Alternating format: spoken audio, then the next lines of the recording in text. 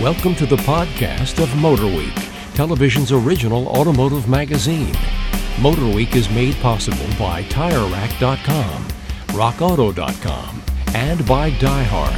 Here's your Motor Week podcast host, John Davis. Thank you, Alec Webb. Welcome to Motor Week Podcast 101. And today we're going to go back to school with an awful lot of new information on cars we've been testing of late. And helping me in this wonderful endeavor is our road test producer, Ben Davis. Hey, guys.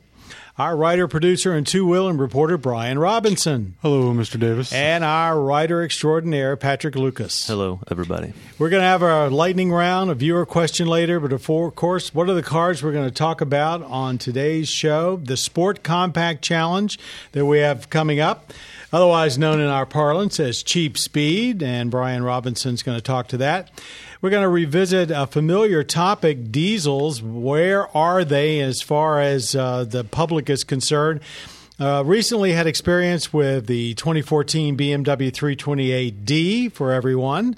That's an interesting diesel, and can the 3 Series really hold up its performance image being oil-powered? We had a Ram EcoDiesel V6 in here recently, and we're able to compare it to our long-term Ram gas V6. And GM basically this week announced that 10% of the U.S. market by 2020 they expect will be diesels, and we'll see what our panel of experts think. So let's start with that BMW 328D. Actually, let's start with the Sport Compact Challenge. Let's talk about something fun. All right, Brian, tell us about what the event was, how it went, and so forth. Did you find the Cheap Speed? Yes, this was one of our many comparisons with Cars.com and USA Today. And basically, we had 8 sport compact cars under 30 grand, and we spent a couple days on the track, a couple days on the street, and picked a winner. What kind of vehicles were they? Was all across the board, everything from small hatchbacks to sedans. So no one body style. No, the only criteria was 30 grand, come in under 30 grand, and have some performance. That was pretty much the only criteria. Now, it used to be that cars that size we didn't think were very satisfying to drive. Well, I don't know about that. I mean, there's always been some performance bargains out there. Like the GTI. Yeah, cars like that. I think maybe the big difference now is some of them have gotten a lot more serious in performance, and maybe some have also gotten better at splitting the performance / daily use line, have gotten better at kind of going on both ends of that.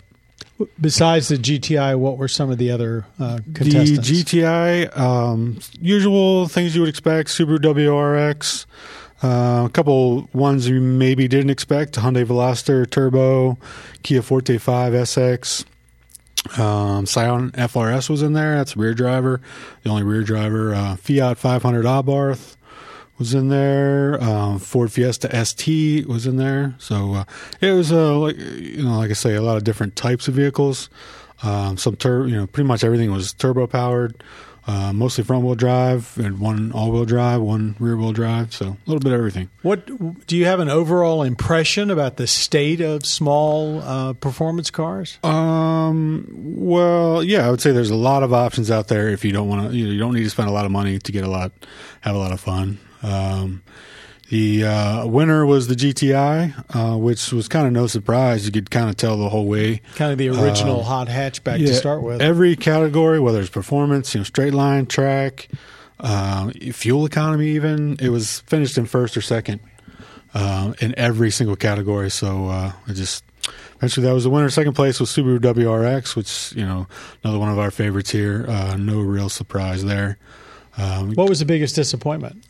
Well, I would say not really. I would have thought the Fiesta ST would have done better. They finished third. Yeah, me too. Because it was a blast on the track. But we loved it. Yeah, some of the people that were the judges just did not enjoy driving on the street, because it does have an ultra stiff ride. Of all the cars there, you did pay the most penalty on daily use for the performance.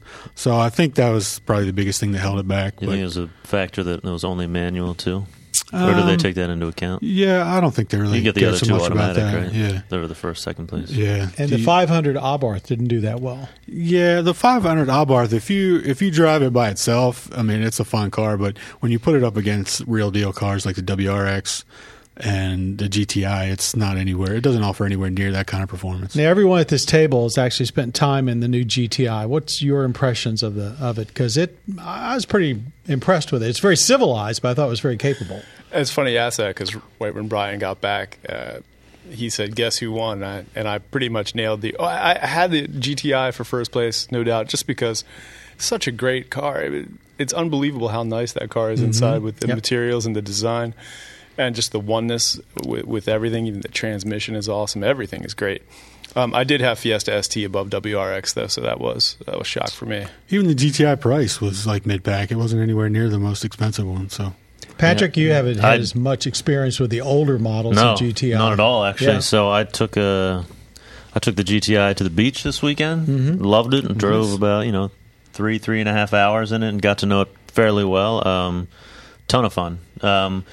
I was asking Ben. I said, would you like the manual better? He said, no, I would take the 6-speed DSG all the way. And I mean, I would have to agree a little bit. Yeah, I mean, I would like to see what the manual was like, but the DSG was very fast shifting, tons of fun on back roads. I would have it in sport mode all the time, though. Yeah, I did. That's what I did. Yeah. I didn't even bother with normal. Mm-hmm. I was basically up and down the hillsides north of San Francisco in it, and it's been a long time since I've driven a smaller car that was that enjoyable, and you used the term oneness with. You just felt like you were wearing the car. It was plenty roomy, but there was just a relationship to it that was very special. Nice car. Good choice. Okay, let's move on to our diesel discussion. And let's start with the BMW 328D diesel. And, here's a car that basically is pretty much a necessity in Europe. Over here, the 3 Series has never really been seen as an economy-oriented car. So is this diesel in particular, does it fit the 3 Series image in the U.S.? Anybody? And we all are pondering. The diesel image in the U.S., I would say that it probably... Does it fit the 3 Series image? 3 Series image. Yeah, it's definitely sporty. It's got great low-end torque and excellent throttle response. So, in my opinion, absolutely. It's awesome. It was definitely a BMW from my perspective, just because what did it cost? Like $48,000. Yeah, and it didn't have a backup camera. Well, that sounds kind of nitpicky, but I mean that was a big deal. It was not very well equipped. Yeah, and it's a clear, it's clearly opposite of Mercedes' strategy with their diesels. They're putting them as the base engine, right? And it's the cheapest option you can get, actually. And that's awesome. If you actually want to sell diesels, if you're serious about it, that's probably a good strategy. Better than this. It's the same. You can get the 2-liter turbo 4 gas engine a lot cheaper in the 3 Series, but I think the pricing was about the same as the inline 6 335. So you could kind of choose whether you wanted. It was pretty close. Yeah, it's an interesting strategy in a bad way. There's no way to turn people off of diesel more than to charge a huge premium. Yeah. Plus, you're going to be paying more for fuel. So, and that's my biggest problem with the diesels. We all love them. We especially love them in trucks. But unless you're pulling a huge horse trailer or something, when you sit down and look at the premium you have to pay for the engine plus the premium for the fuel, there's no real savings. And of all the new era clean diesels that we're getting now, this one didn't seem as smooth as a lot of the other engines. The Audi diesel, a comparable Audi diesel, seems a lot smoother. Yeah. No doubt there. Yeah.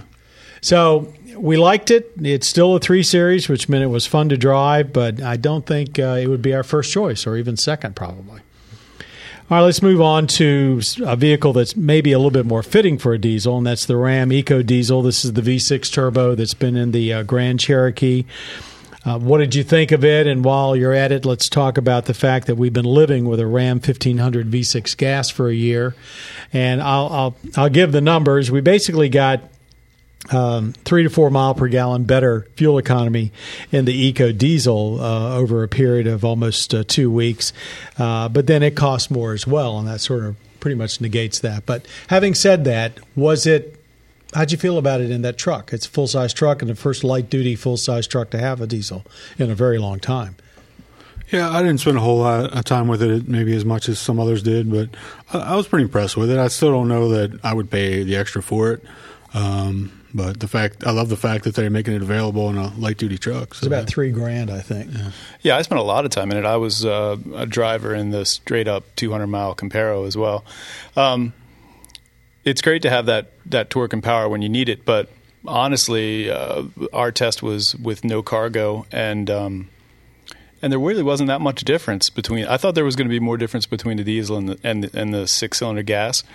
It's a very good six-cylinder gas. It is. Yeah. It's great. I mean, I thought torque off the line and throttle response was going to be a lot crisper in the diesel, but actually, I think off the line performance and torque was about equal almost. The diesel was a little louder. It's the only big difference that I felt throughout the testing. I thought it was very deceiving press car because that was the top, absolute best trim level you could get in the diesel. So I got in there and I was driving around. I was like, this thing's so quiet. That's amazing. And then you just realize, there's so much sound deadening in that super top trim level.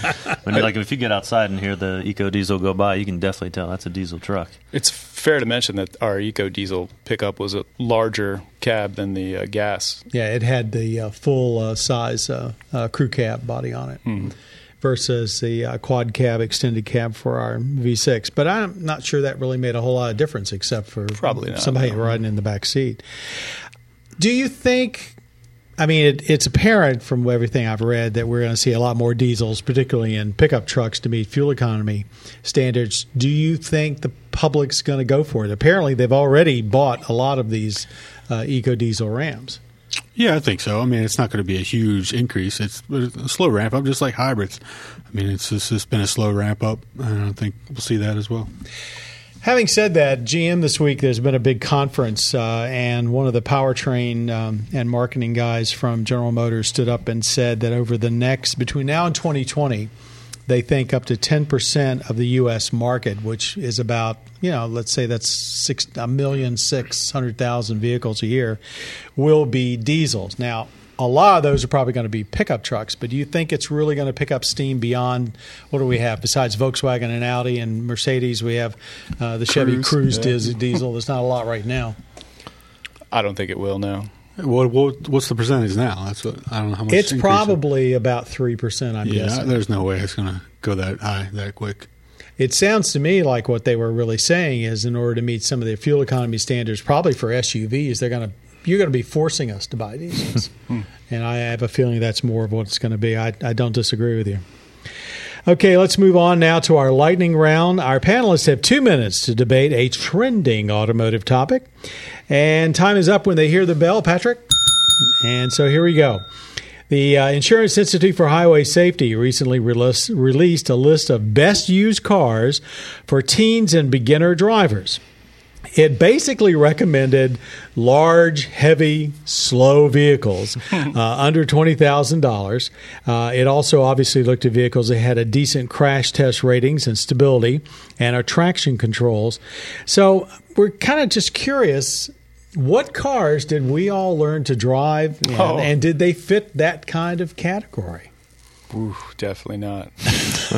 What was your first car, Ben? My first car was a Beetle. Well, the first car that got tags on. I had a couple of them. Did you learn in a Beetle? I learned in a MGB. Oh, my goodness. Learned how to drive stick in an MGB. That's pretty cool. Yeah. Patrick? Let's see. I learned on a 96 Ford Explorer. Oh, okay. And then, let's see, the first car I drove in high school, I split my time between a Grand Cherokee and a Volvo station wagon. So I don't know. They probably fell somewhere. That's pretty much in the ballpark. Yeah, our first car was a Chevrolet Chevette, which to me was the perfect first car. Small. Oh, yeah. I totally go against the big, large, heavy vehicle. Sure, they're going to be safe, but think about all the people they're going to be running into and in parking lots and stuff on their first car. Parking. So you have a manual in your Chevette? No, it was automatic. A friend of mine had a manual Chevette, his first car, rear-wheel drive. And it had AC, which was like a emergency brake. As you turn on the AC full, man, that thing would just come to a halt. Those were cool cars, man. They were. I learned how to drive in an early 60s Plymouth Fury. It was the driver's ed car, and I think it had push-button transmission. Oh, yeah. And I can remember the first day, the very first time we were out on the road, they took us to the busiest intersection in town. But the day I got my driver's license, my father drove me out to the MVA, and we were in must have been like a 64 Oldsmobile 88, so a big tank. It was a rainy day, and on the way home, I rear-ended somebody. Oh, no. I just nudged them, just barely hit them. But, you lock the brakes up, and it's 3 tons, and you're sliding. And Would you take your driver's test in? I had a Mustang, though. An old Mustang was my first car. That's the one. Mine was a Celebrity Eurosport. I thought that was the most high-performance car ever. Yeah. I can't even remember. The question is, could you all parallel park? Did you all pass that the first time? Yeah, first time. Right. Yeah. Very good. Very good. It was a liberal 2 minutes. That was cool. That was a good lightning round. Let's move on now to our viewer question. Fred from up north in Canada has emailed us, and here's what he emailed. I don't understand why some economy cars, whether smart cars or hybrids, give themselves an economy handicap by requiring premium fuel. Up here in Canada, that's about a 15% penalty in the cost of fuel. So why premium? Also, why not use the excellent small diesels from Europe and smart cars or hybrids? That's been a wonder of mine, too. Here's the thing. Ford or Chevy or Smart or whoever, they don't care about how much you're spending on fuel. The only thing they're doing is they care about raising their numbers to meet standards. So the best way to do that is small engines that are high compression and turbo, which requires premium fuel. So they're just thinking about their numbers. They're not worried about what you're spending on fuel. And with the turbocharged engines, it's making more and more of the premium fuel a necessity. Yeah, it's the government saying, hey, you got to meet these regulations, and that's how they want to do it. So, that's up to this point, when you saw V6s and V8s with premium, often it was the question of marketing that gave the car more cachet. But now we really are getting into a situation where, with these 1 and 1.4 and 1.6 liter turbos, with 11 and 12 to 1 compression, right? So that's the answer. And Fred, as far as the diesels, up until very recently, most of the diesels don't meet some of the U.S. standards. They're starting to. The newest European diesels do, and I'm sure that's probably the same in Canada. And what's going on there is you'll see more diesels, but I think there's some question of whether the public's going to warm up to them, because so far they have not. I imagine a diesel electric hybrid would have some phenomenal numbers. And, well, they've got people would be even more hesitant to buy it. Well, they've got, who is it in Europe has got the diesel hybrid? Volkswagen XL1. Yeah.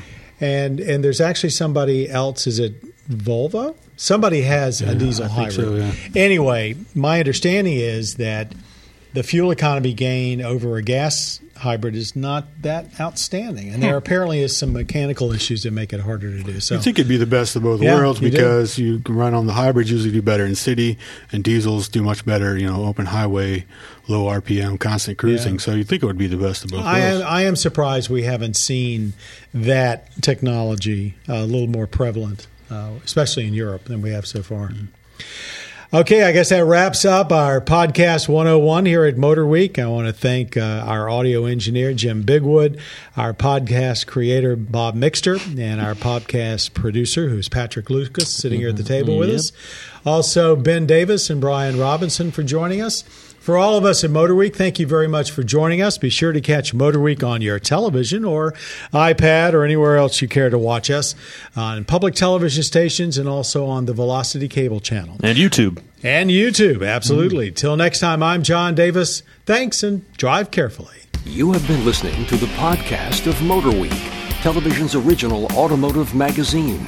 Motor Week is made possible by TireRack.com, RockAuto.com, and by Die Hard. For additional information on podcasts, videos, and showtimes, visit our website at motorweek.org. And watch Motor Week, television's longest-running automotive magazine series, each week on your local PBS station.